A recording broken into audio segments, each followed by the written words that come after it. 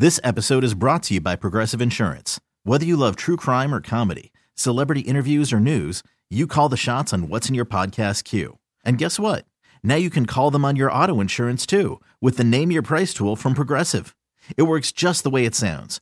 You tell Progressive how much you want to pay for car insurance, and they'll show you coverage options that fit your budget.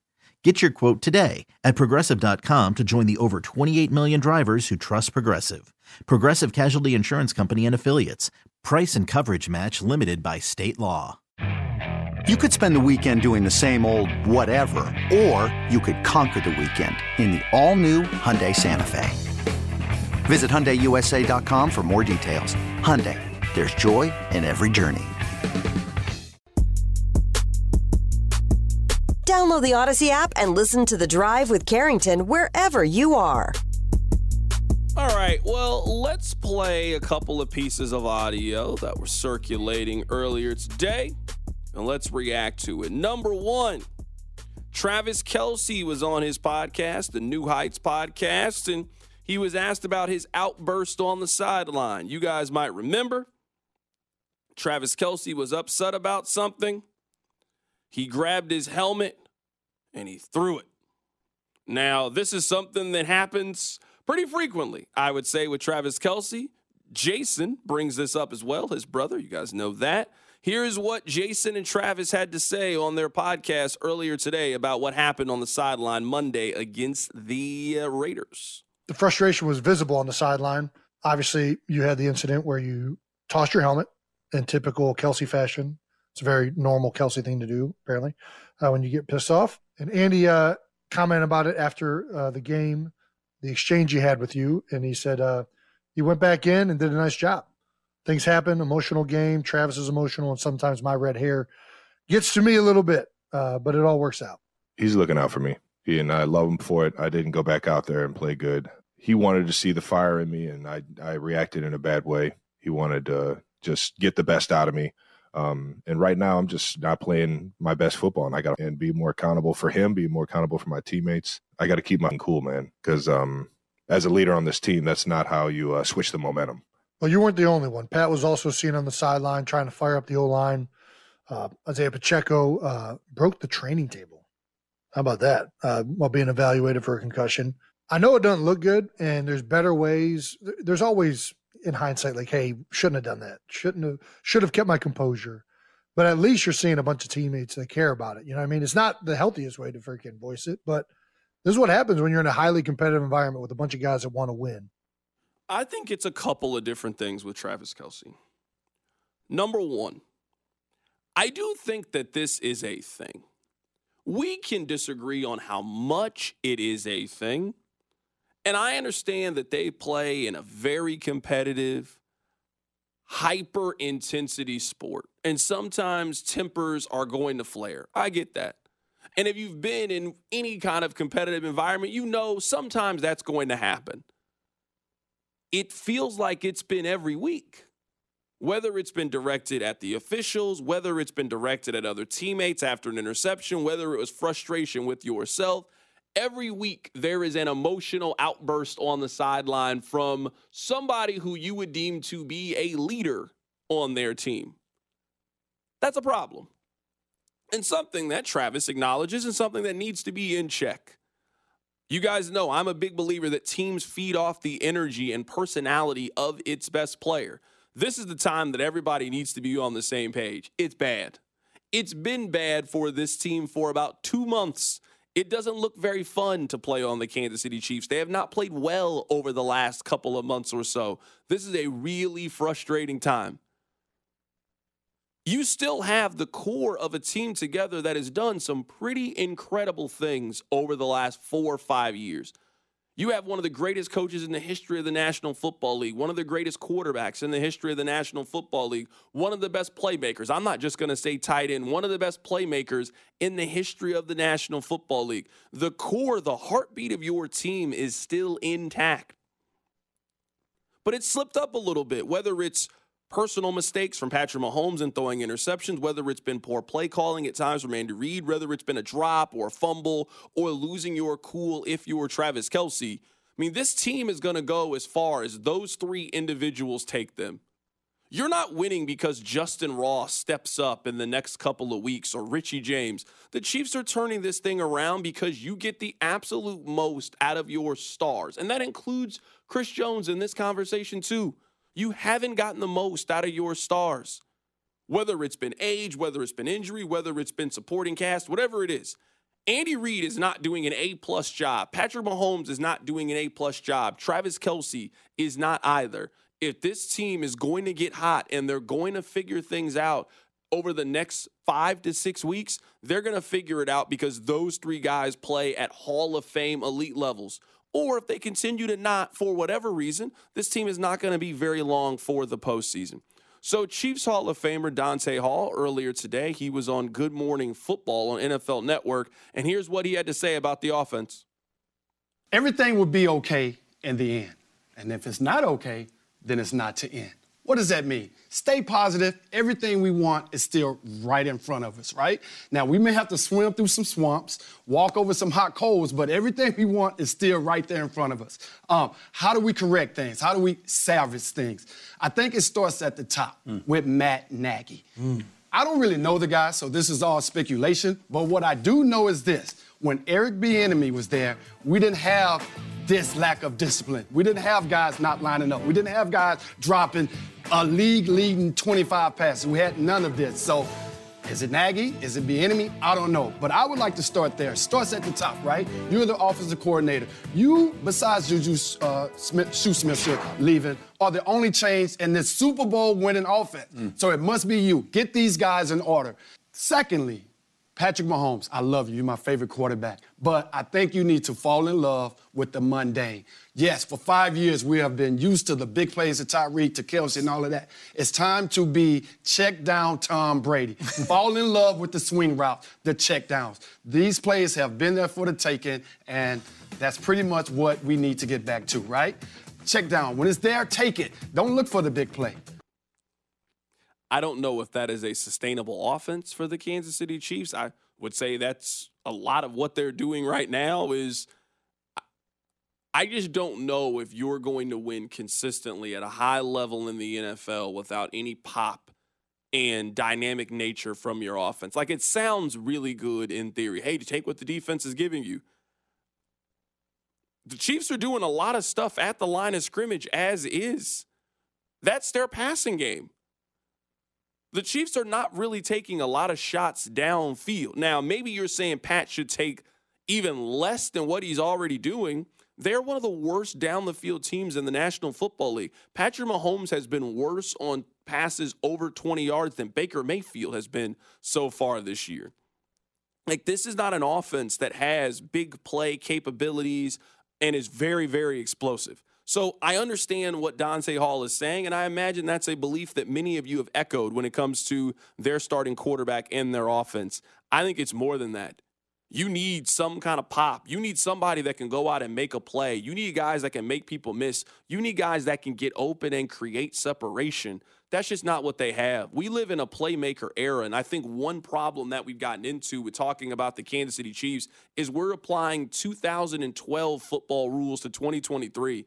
Look at the teams that you think can really win this thing. Look at their offense. Look at who you think the spark is coming from. If you don't have that spark and you're trying to beat teams 17-13, it's just going to be really, really difficult to do that for 3 consecutive weeks. Or your margin for error is 0. You can't continue to turn the football over. You can't be a team that over the last 8 games, they have turned it over 3 more times than they have taken the football away. That is not a model for you to turn things around for your team offensively. Earlier today, we were joined by Jeff Schwartz. We'll replay the best of that conversation for you coming up in about 20 minutes or so. But coming up on the other side, we'll get back to the top story of the day in sports. Russell Wilson benched as the quarterback of the Denver Broncos. That's next. Keep it right here. It's The Drive. Hey, Chiefs fans, it's Patrick Mahomes. Catch me every Monday with C-Dot during the season on your official broadcast partner of the Kansas City Chiefs, 610 Sports Radio. The Drive, brought to you by the DePasquale Moore Law Firm. Remember, Mike's got this, 610 Sports Radio. And talking to people in the building this morning after Ian's report came out, it was this. we know what's to come in March. We know the financial side of things we have to figure out. Right now, this is a football decision. That was told to me emphatically by multiple sources inside the building, that right now this is trying to provide a spark on an offense that I was on the sidelines for on Christmas Eve, that Sean Payton believes right now is below average in the NFL. He thinks there's a lot of self-inflicted wounds. He thinks there's communication issues. I know that he thinks there's too much maybe in at times in this offense, and an offensive mind like Sean Payton, you know, that probably irks him, that he thinks maybe there's too much in this offense for those that are operating it, but also he believes the ball's on the ground too much. We saw a small spark at the end of the game. He believes that was just kind of spontaneous due to the situation that they were in. They believe that there has been a clean pocket maybe more frequently than some would believe, and Russell Wilson has been leaving it. He's only, Justin Fields is the only quarterback pressured more than Russell Wilson this season. All of those issues are within the offense and where it stands in Sean Payton's eyes as he's tried to work this, what he likes, what he knows, and teaching Russell Wilson and working with a quarterback that's very different than the previous one he was with. What I go back to, guys, is how quickly he made a move to go and sign Jarrett Stidham. I remember being here in March and giving him $10 million over 2 years to be the backup there was almost just a sign of something that you were always keeping an eye on, because that was the quarterback move that Sean Payton, as Judy mentioned, was able to make himself. So that was James Palmer of NFL Network explaining the top story of the day in the National Football League, that the Broncos have decided to move on from Russell Wilson. We got some information from Jordan Schultz. You probably didn't know this, Dusty, about Jordan Schultz, but do you know who his father is? I do not. His father is the CEO of Starbucks. So I would imagine that your Seattle plug pretty strong. Yeah. So you know what you're talking about when it comes to Russell Wilson. Sources tell Bleacher Report the Broncos threatened to bench Russell Wilson weeks ago if he didn't remove his injury guarantees. Russell Wilson's benching by the Broncos today is solely financial related and has been in the works for weeks, per multiple sources with direct access to the situation. The Broncos approached Russell Wilson 2 days after their upset win over the Kansas City Chiefs in October and told him that he would be made inactive for the rest of the season if he didn't adjust his contract and defer the injury guarantee trigger date that he has for 2025. Russell Wilson's $37 million in guarantees for 2025 that will become guaranteed no matter what on the 5th day of the league year in 2024. At that time, Russell was coming off a game in which he played well against the Kansas City Chiefs and was starting to experience the type of success that he envisioned after a tough year in Denver. The threat, however, shocked him, and the two sides got into a major dispute on how to proceed. The issue remained. The Broncos stuck with Wilson, and you guys know that the rest is history when it comes to that situation. I don't fault Russell Wilson for, hey, I'm finally starting to play well. If you believe this report, and I do believe this report from Jordan Schultz, I think he is too plugged in, and if there is anything that I think he knows, it's something Seattle-related from his time being there and a proximity to Russell Wilson. I'm also a big believer, too, when it comes to these kind of stories. Like, the more details that you get, normally the more true that it is, you know what you're talking about in relation to this scenario. I think the Broncos have been looking for ways to get out of that contract. It's also not like the Broncos played really well, I would say, in that game. Kansas City played really poorly. I think they've been looking for a way to get out of that financial agreement that they have with Russell Wilson from the beginning. Since it got bad last year, I think they've been looking for a reason. If you're Russell, no. Hey, I'm finally starting to play well. I understand that things went poorly my year one, but I've been turning things around. The Broncos had a chance to make the postseason. Now, they weren't going to win the division. They still have a very, very small chance of making the postseason. But when they turned things around in the middle part of the year, you were looking at a team that was 500 and had reason to believe that they are still in it. This is not the time to talk to me about my contract and trying to get me to take less guaranteed money that we both agreed to. So I understand Russell Wilson here saying, no, I'm not doing that. If you guys want to bench me, then bench me. But I am not now lowering my guaranteed money of something that we agreed to in our contract. No, honor the deal. So I understand the situation that he took. I also understand the Denver Broncos. That's the business of it. Hey, we can't afford to let you play, something happens, and it locks us in with you for 2024. That's not what we want to do. The fact that you don't want to lock yourself into your starting quarterback at the end of the season when you still have a chance. It is not a big chance to make the postseason, but you are not all the way eliminated. If Kansas City loses their next 2 games and the Broncos win their next 2 games, the Broncos make the postseason. The Chiefs have not played well enough where winning on Sunday is a guarantee against the Cincinnati Bengals. If they lose and the Broncos win, then, hey, you're in with a little bit of help next Sunday. Most teams go for it in that scenario. The fact that the Broncos are now trying to spin this with Jarrett Stidham like he gives them the best chance to win, nonsense. You have made a decision as an organization that this is not a quarterback that we're going to move forward with. I think you have had these conversations in private. You have tried to get him to change his quarterback contract, and he has decided not to do it. So you had to make a tough decision as an organization to punt on the rest of the season, but you have to try to give yourself some hope for next year in moving at a different direction at the position. Yeah, this is totally a business decision, right? The $37 million, you kind of shows like what your franchise. I remember, I think it was a few years back when Jamal Charles had incentives in his contract. Same team, same sort of situation.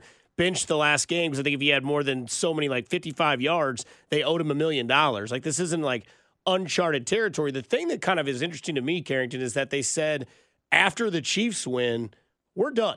Like, which lets you know right there, at least in my opinion, that they weren't serious about winning this year. Nothing mattered really to them because they thought, well, maybe we can win without you. If that's the case, so be it.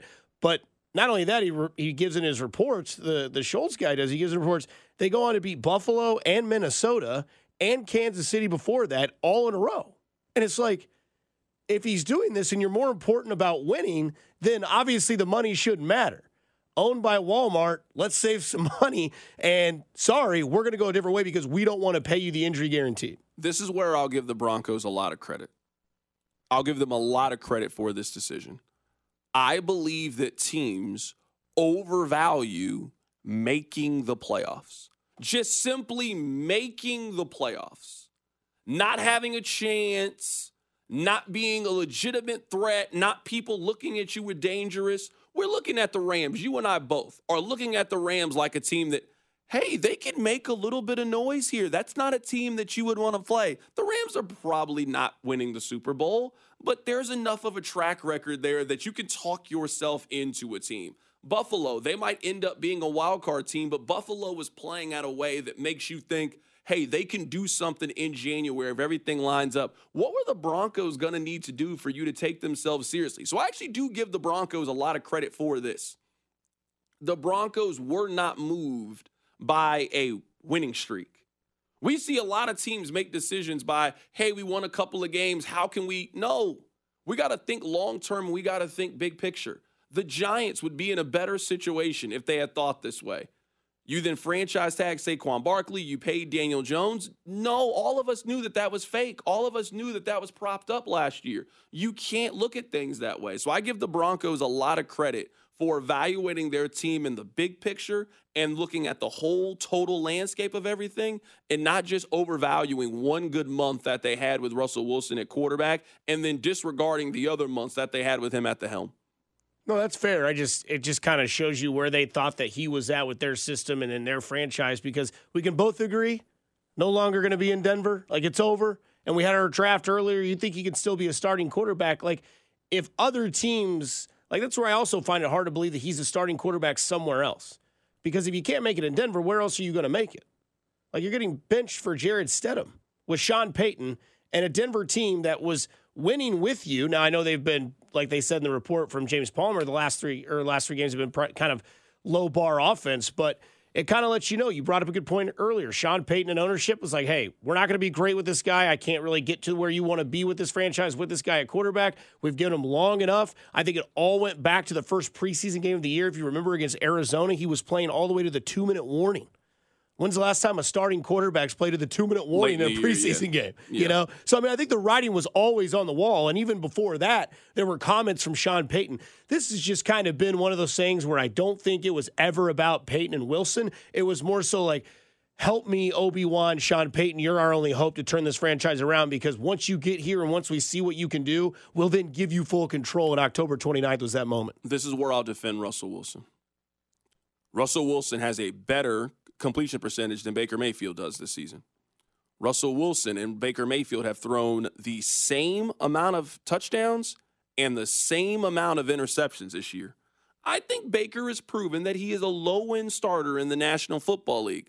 The major difference between the two is Baker Mayfield is on a one-year, $4 million heavy incentive-laden contract, and Russell Wilson is getting paid like he's Josh Allen and Patrick Mahomes. And I think the Broncos are tired of, hey, if we're going to get average quarterback play, let's not lock ourselves into that financially for the next 3 years. Let's cut our losses. We made the wrong decision in what we did. We traded way too much, and we have spent way too much money. Instead of using next season as another year, hey, let's go find ourselves a rookie quarterback, and we got to wear this one.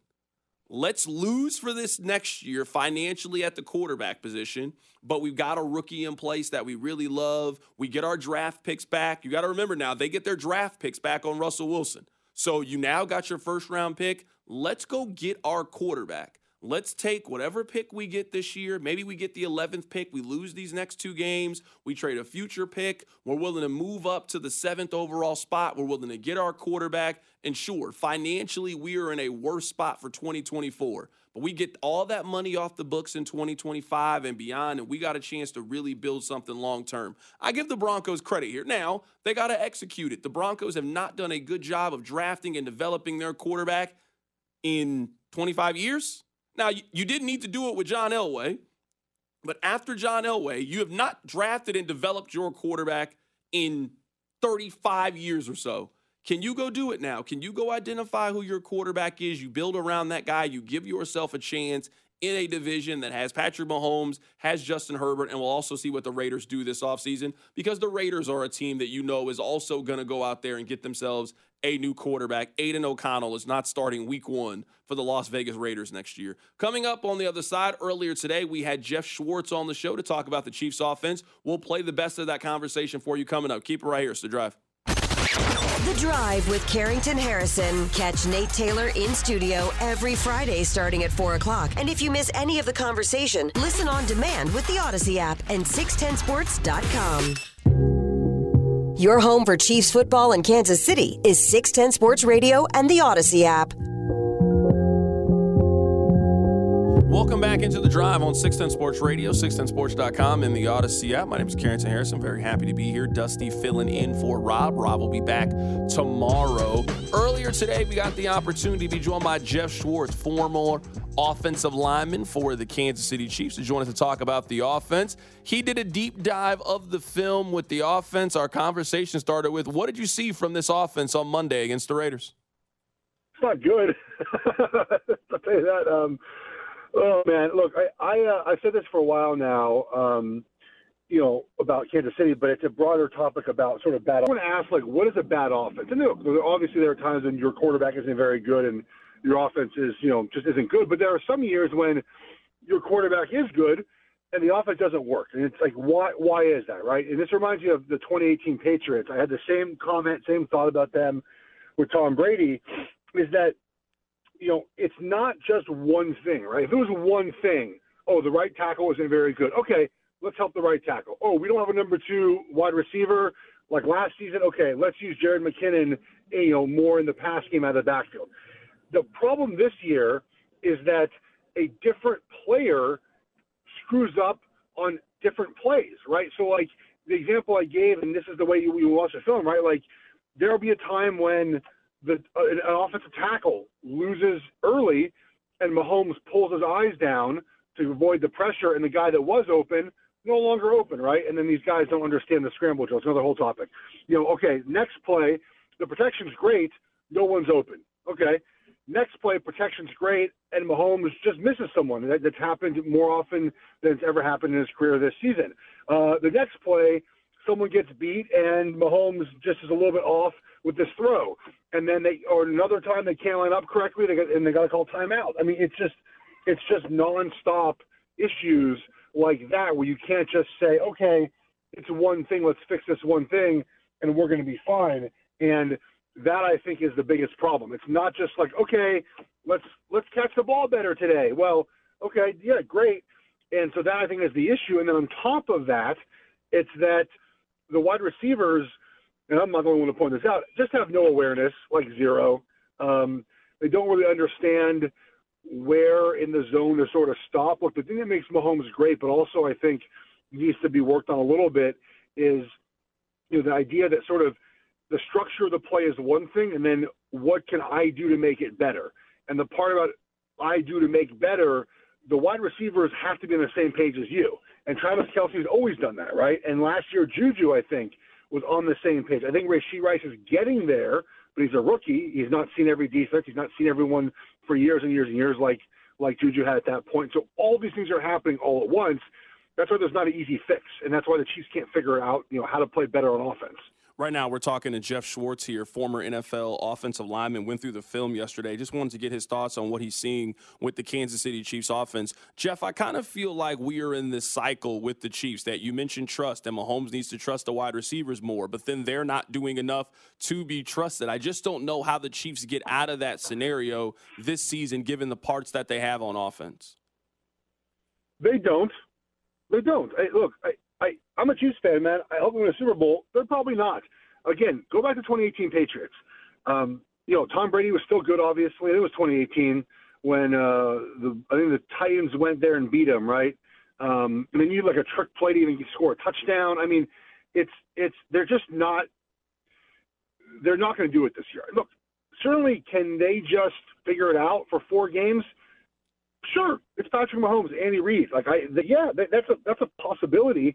Can they win a game in round 1 in the wild card round where their defense just plays out of their minds and they win a game 17-14? Absolutely. But the problems become the offense has to stay on schedule, right? If they have a penalty, a negative play, they just aren't as good. They can't make up the difference, right? Look, that trick play that ended up being a fumble was just an awful decision to call that play. But in years past, whatever, man. Well, we gave him 7 points. We'll be fine. We'll make it work. Very next play, pick 6. It's they don't have that ability this year to make up the difference when things don't go well. And so, yeah, there's a way they can win, but everything has to be perfect. And that's really hard to do in the NFL, especially when you have, in the playoffs, you're probably going to host Buffalo. Buffalo's pretty good. They could be had, but then you got to beat, the Dolphins, who they beat before. But remember, that game they only scored 14 points on offense and needed a touchdown on defense to win that game. Then you got to play Baltimore. So it's hard. It feels difficult this year to make the changes needed, which is really just play better, down the stretch. I think a lot of people on the text line, and I have this question as well, MVS played 61 snaps. How, as an offense, can you have a player on the field that plays that much that your quarterback just simply doesn't trust? Like, this offense has given MVS a lot of opportunities, and for the most part, he has dropped those opportunities or hasn't made a play. Like, I kind of look at this offense. At some point, somebody has to be sacrificed, and we saw that in Chiefs offenses in the past. That happened with Le'Veon Bell. That happened with LaShawn McCoy. Eventually, somebody just got benched. Somebody had to sit down. I'm looking at MVS, and I just don't know if you can keep making him active every week. Well, but who are you going to play? Justin Ross, okay. I mean, he's been on the roster for like 1 week. You trust him in a playoff game? I mean, I don't know if I trust. Look, MVS gets open. Pat doesn't throw him the ball. I understand why not. But, there are times he is open. He drops too many passes. Like, what are you going to – everyone keeps saying this. Like, you already basically benched Sky Moore, right? And I think he's on injured reserve now anyway, so he can't even play. Kadarius Toney is hurt. Who knows? He's very unreliable. Justin Watson? Okay, I mean, I guess he's the next guy up. Ross – I'd love for Ross to be the guy, but he hasn't played a lot of football. It's unrealistic to expect Ross to come in, and then you end up having Rashee Rice and basically a rookie be your 2 wide receivers heading into the playoffs. I think that's the problem right now, is that there's nobody else. If you bench MVS, your core group heading into the playoffs is wide receiver wise. Justin Watson, Rashee Rice, I hope Kadarius Toney is healthy, James, and McCole Hardman, Right? Am I wrong? Those are the 5 guys I think that would have to play. That's it. Yeah, that's the problem. It's bad. They don't have anyone else. So, like, he has to play. There's no other choice. He at least lines up correctly. I mean, there are times that guys can't even line up correctly. So that's the problem. Everyone keeps saying, well, there's no one else to play. Right now, we're talking to Jeff Schwartz here for a couple more minutes going through the Chiefs' offense. You played on the offensive line. There certainly were some questions about the Chiefs' offensive line in the game against the Raiders. What did you see for them on film? Yeah, they weren't very good in the first half, I thought. The Raiders also did a really good job of having a safety around the line of scrimmage when they ran the ball. I mean, it looked like they knew what was coming a lot of the times. And the Chiefs we know they're very multiple in offense. There's not many tells. It's hard to know when they're going to run the ball or pass the ball. I mean, they don't give away a lot of stuff, but the Raiders just had a really good game plan, I thought. So a lot of times there were just extra guys hanging around the box. First play of the game is a great example. They just didn't re-ID up front, and a safety dropped down late and made the play. Everyone was blocked. It was really well blocked. But you have a free rusher, and sometimes the back has to make a miss. The pass protection I thought was better in the second half than first half. But here's what happens. If you have a quarterback that goes into a game that doesn't trust his offensive line, I think there's certainly a case to be made that at times Mahomes doesn't trust his tackles. And he gets hit early in the game, immediately goes into like a shell, right? Like it goes into panic mode. Goes into, okay, ball's got to be out or else. And it's really hard in a game to get that back if you're the quarterback. Again, I thought they played much better in the second half. Pat Mahomes had time to throw the ball more often than not after the first couple of drives. But he already got into his head, and rightfully so, that I got to get the ball out quickly because I'm going to get beat. I'm going to get beat. I'm going to get hit. Look, Taylor, I thought would be better overall. Again, he wasn't terrible. And you're playing Morris. I think Morris is going to be good. I think that he will be a good football player. I thought last week was his worst game. I thought he had played better against the 2 other opponents he played previously. He will be fine, but I don't think you were counting on a third-round left tackle who played right tackle, I believe, in college, to be the guy that you're relying on, as the season is getting closer to the end. So those are some concerns. I think inside they're fine. I mean, Trey gets beat every now and then. Creed and Tooney never get beat. So they'll be fine up front. But you have to start the Bengals game. They have to start fast. They have to let Patrick feel that they have it under control so he doesn't start the game in a place of worry he's going to get hit every play.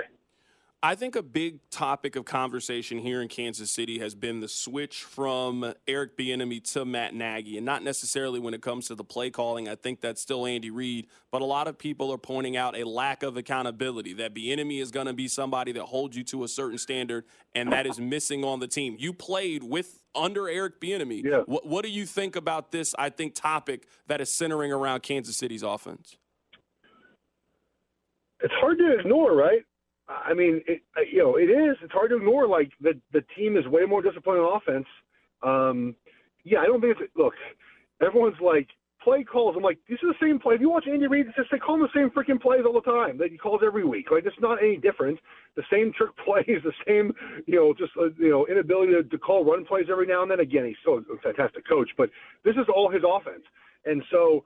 I think that you have to look and say, man, maybe they're missing some accountability. Look, Eric Bieniemy, we know this, man, not afraid, right? Not afraid to call you out, not afraid to hold you to a standard. That was what got Washington's training camp this year, right? He was a little too hard on the players.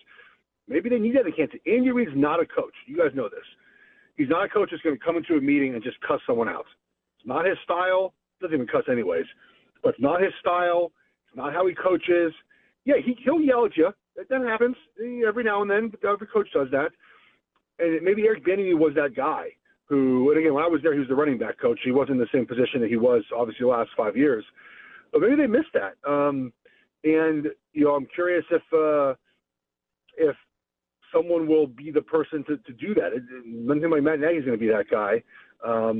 But they certainly need that. A lot of finger pointing at times.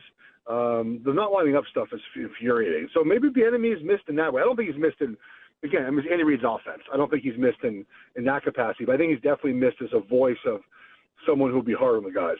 Last question here, Jeff, and I appreciate your time. If you had to offer up a suggestion to Patrick Mahomes, let's say Pat calls you and says, hey, you're somebody whose opinion I respect. I'm trying to get the most out of this offense for the next couple of weeks to try to help us play with some momentum heading into the postseason. What would you suggest? What can this offense do over the next 2-3 weeks as the difficulty is going to increase? You got to go through a defense like Cleveland. You got to potentially beat Baltimore. Yeah. You got to beat Miami again. What suggestion do you have for this offense to try to get some kind of rhythm heading into the postseason? This is a good question. I think I would just tell him to take what's there. I saw Dante Hall today, I think, on Good Morning Football, right? Said, like, just check down all the time. No, don't check down all the time. But just and this is something that's not been a problem of his for the last couple of years. He's been so much better just taking what's there. But I think that's what it is. I mean, I know it's hard to say, hey, man, just, like, trust MVS. Just throw to him. But I don't know how you convince him to do that. You know what I mean? So I think it's just that, man. Like, if it's there, take it. I think running the football might be more important, but I don't want him to run the ball because I don't want him to expose himself to hits, and expose himself to being exhausted like I think he was at the end of that game. That's the advice. Like, just take what's there. It doesn't have to be a check down, but the 5-yard play, the 4-yard play, if guy's open, throw it. If he doesn't catch the ball, so be it. That's not your problem. I think that's the advice I'd give him. That is Jeff Schwartz joining us on the show today. He played in the NFL from 2008 to 2015. He was drafted out of Oregon and friend of the show. Jeff, man, I'm happy for all your success, man. Good talking to you as always, my friend. Thank you, buddy. Take care. That's Jeff Schwartz joining us on the show earlier today. If you want to check out the whole interview, you can do so on the podcast page, 610sports.com, and also the Odyssey app. Pete Sweeney is going to join us back in studio coming up at the top of the hour. We'll get back into the Kansas City Chiefs as they get ready for Sunday's matchup against the Cincinnati Bengals. Man, that was a game that earlier in the year, if I would have told you, hey, I'll give you free tickets to any game that the Chiefs have at home this year, and they had a great home slate. They played the Lions in the first game of the season. They played the Eagles earlier this year. They played Buffalo earlier this year. A lot of you would have taken the tickets against the Cincinnati Bengals. It was a game that you felt could maybe be the most important game of the NFL regular season. It certainly has not turned out to be that way on both sides, on Kansas City and on Cincinnati, given how things have played themselves out. Before we get back to the Kansas City Chiefs here coming up in a bit, Dusty Likens, I want to tell you a story. Not necessarily a story, but I want to read you a stat. Did you know that the average person who decides to go out on New Year's Eve spends at least $75 a ticket to go out and have themselves a time? Do you think that it's worth it? Because I'm not going to see you between now and New Year. You're not going to be here tomorrow. I'm not going to be here on Friday. This is the last time that I will see you in 2023. Are you a go out and do something individual? Are you a stay in the house guy? What kind of guy is Dusty Likens when it comes to New Year's Eve? From the age of 21 to 25, I was definitely the guy that got run amok with the $75 ticket, where you went to the whatever place it was that was having the party that would tell you get top shelf alcohol, you get a coat check-in, all that sort of thing. Oh, that place. Yeah. That place can be hit or miss. You can spend the $125 and go to that place, and you have a time. They've got great hors d'oeuvres. They got open bar. It is a great time where you can go, and there aren't nearly as many people there as you think it's going to be. And what a dud! Yeah. And then you realize that their top shelf is Canadian Club, and you kind of got, hooked on that. And then this is kind of like right when I'm like 25, I'm 36 now. So like when I was 25, I was kind of like not in the Uber stage yet. So you were still hauling taxis, trying to get back to like, we all lived in Blue Springs and Lee Summit. Nowadays, though, to answer the question a long roundabout way, house guy. I've got a lot of good friends that live in Lee Summit around me that have a nice house that have already sent out the invitation. Hey, we're doing Chiefs game, starts at 3:25. Come over, bring a side dish, the whole cliche thing for New Year's Eve. But now that there's Uber and I can stay close and all my friends are a little bit older and we don't maybe get after it as much, we're definitely doing the house thing, watching the Chiefs game, and then you just kind of let the night dictate where your mood goes, because if there's one thing we know, this Chiefs game to me is unpredictable just because of what we've seen the last couple of weeks, so I have no expectations. I'm just going to have a good time, hopefully see a team win a game and look a little bit better than they did against the Vegas Raiders, which I don't think can be literally that hard, but house party for sure. take the cooler. You don't have to go get a beer. You don't have to go get a drink. You don't have to worry. Now, the only thing is, most people are married. So there's not a lot of mingling going on. We're all adults at this type of thing. No, not a lot of mingling. I would say with the way that the Chiefs have played this year, there's a chance that the Chiefs ruin your night. You and I both know there is a chance that they lay a complete egg. They got booed on Christmas, my brother. I was there. They got booed. I heard the boos. Booed on Christmas. With Taylor Swift there. So you're telling me there's no chance they can't ruin your New Year's Eve? Let's say that you haven't made plans yet. Because some people, you know what? It's 7 o'clock. I feel good. Let's go out and let's do something. Now, most people have already, made a plan. They've already decided where they're going to go. They've already got their tickets. You're trying to figure out where you're going to go. We know that ain't everybody. Yeah, the Chiefs could ruin your night. Is it arrogant to say that this sort of profession can deaden you inside on what sport teams do to dictate? Like, playoff-wise, if they lost an AFC championship game, then it's a little, disheartening because, football is basically over for sports talk radio. You talk about the bad, the draft, all that kind of thing. So that kind of depletes my feeling. But a Week 17 game against a team that you should beat, but if you lose, it's not going to ruin my night. We'll just laugh about it. We'll make jokes. We'll have fun, and we'll be like, you know what? It won't be funny. I'm just going to go ahead and tell you right now. If you lose to Jake Browning without Jamar Chase, that's pretty hilarious. Are we sure they're winning the division if they lose on Sunday? It's still up in the air. What I'm saying, are we certain that they're winning the division?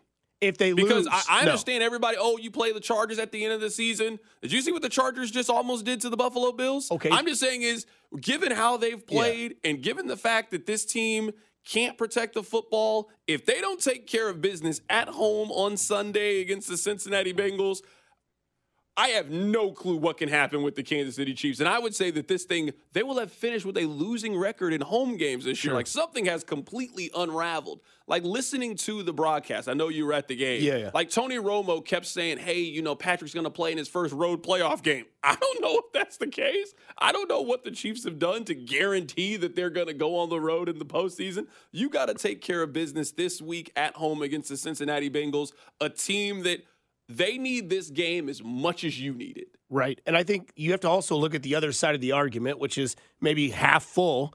I mean, the quarterbacks you're going up against are Jake Browning and Easton Stick, and the only guy that can really ruin your whole entire season is Jared Stidham out of Denver, who they just announced to start today. So I look at the glass half full in that scenario where I'm like, if they don't win the division, then it's like, okay, then they just need to back the Brinks truck up to every single wide receiver next year and really reevaluate everything, because you still have Patrick Mahomes, you still have Andy Reid. I get it. That's the lazy take.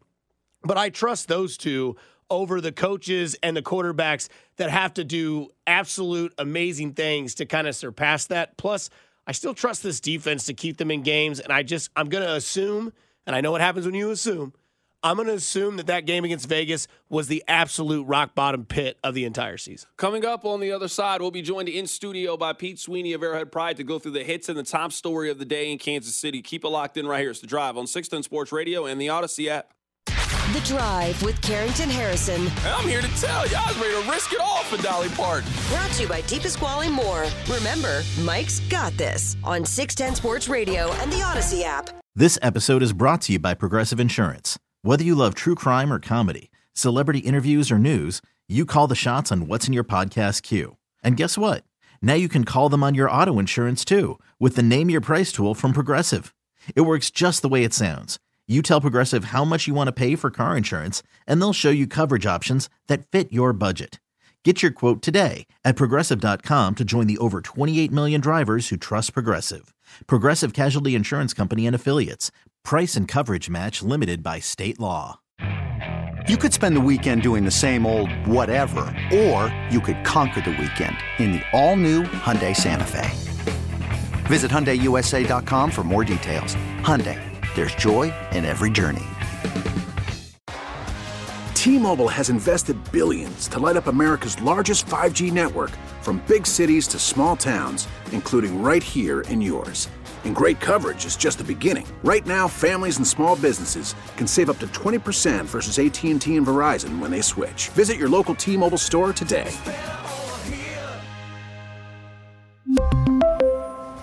Plan savings with 3 lines of T-Mobile Essentials versus comparable available plans. Plan features and taxes and fees may vary.